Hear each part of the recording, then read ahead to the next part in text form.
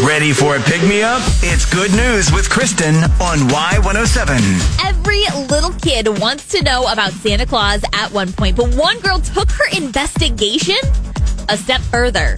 She called in the pros.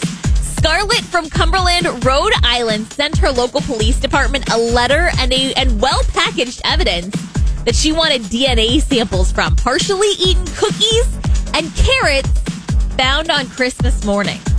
Now, the chief said this young lady obviously has a keen sense for the truth and the investigative process and did a tremendous job packaging her evidence for submission.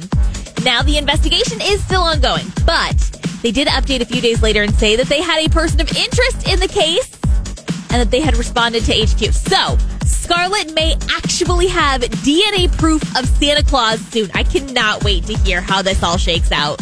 Good News with Kristen. Catch every episode on demand now under podcast at Y107.com, on the Y107 app, and subscribe where you get your podcasts.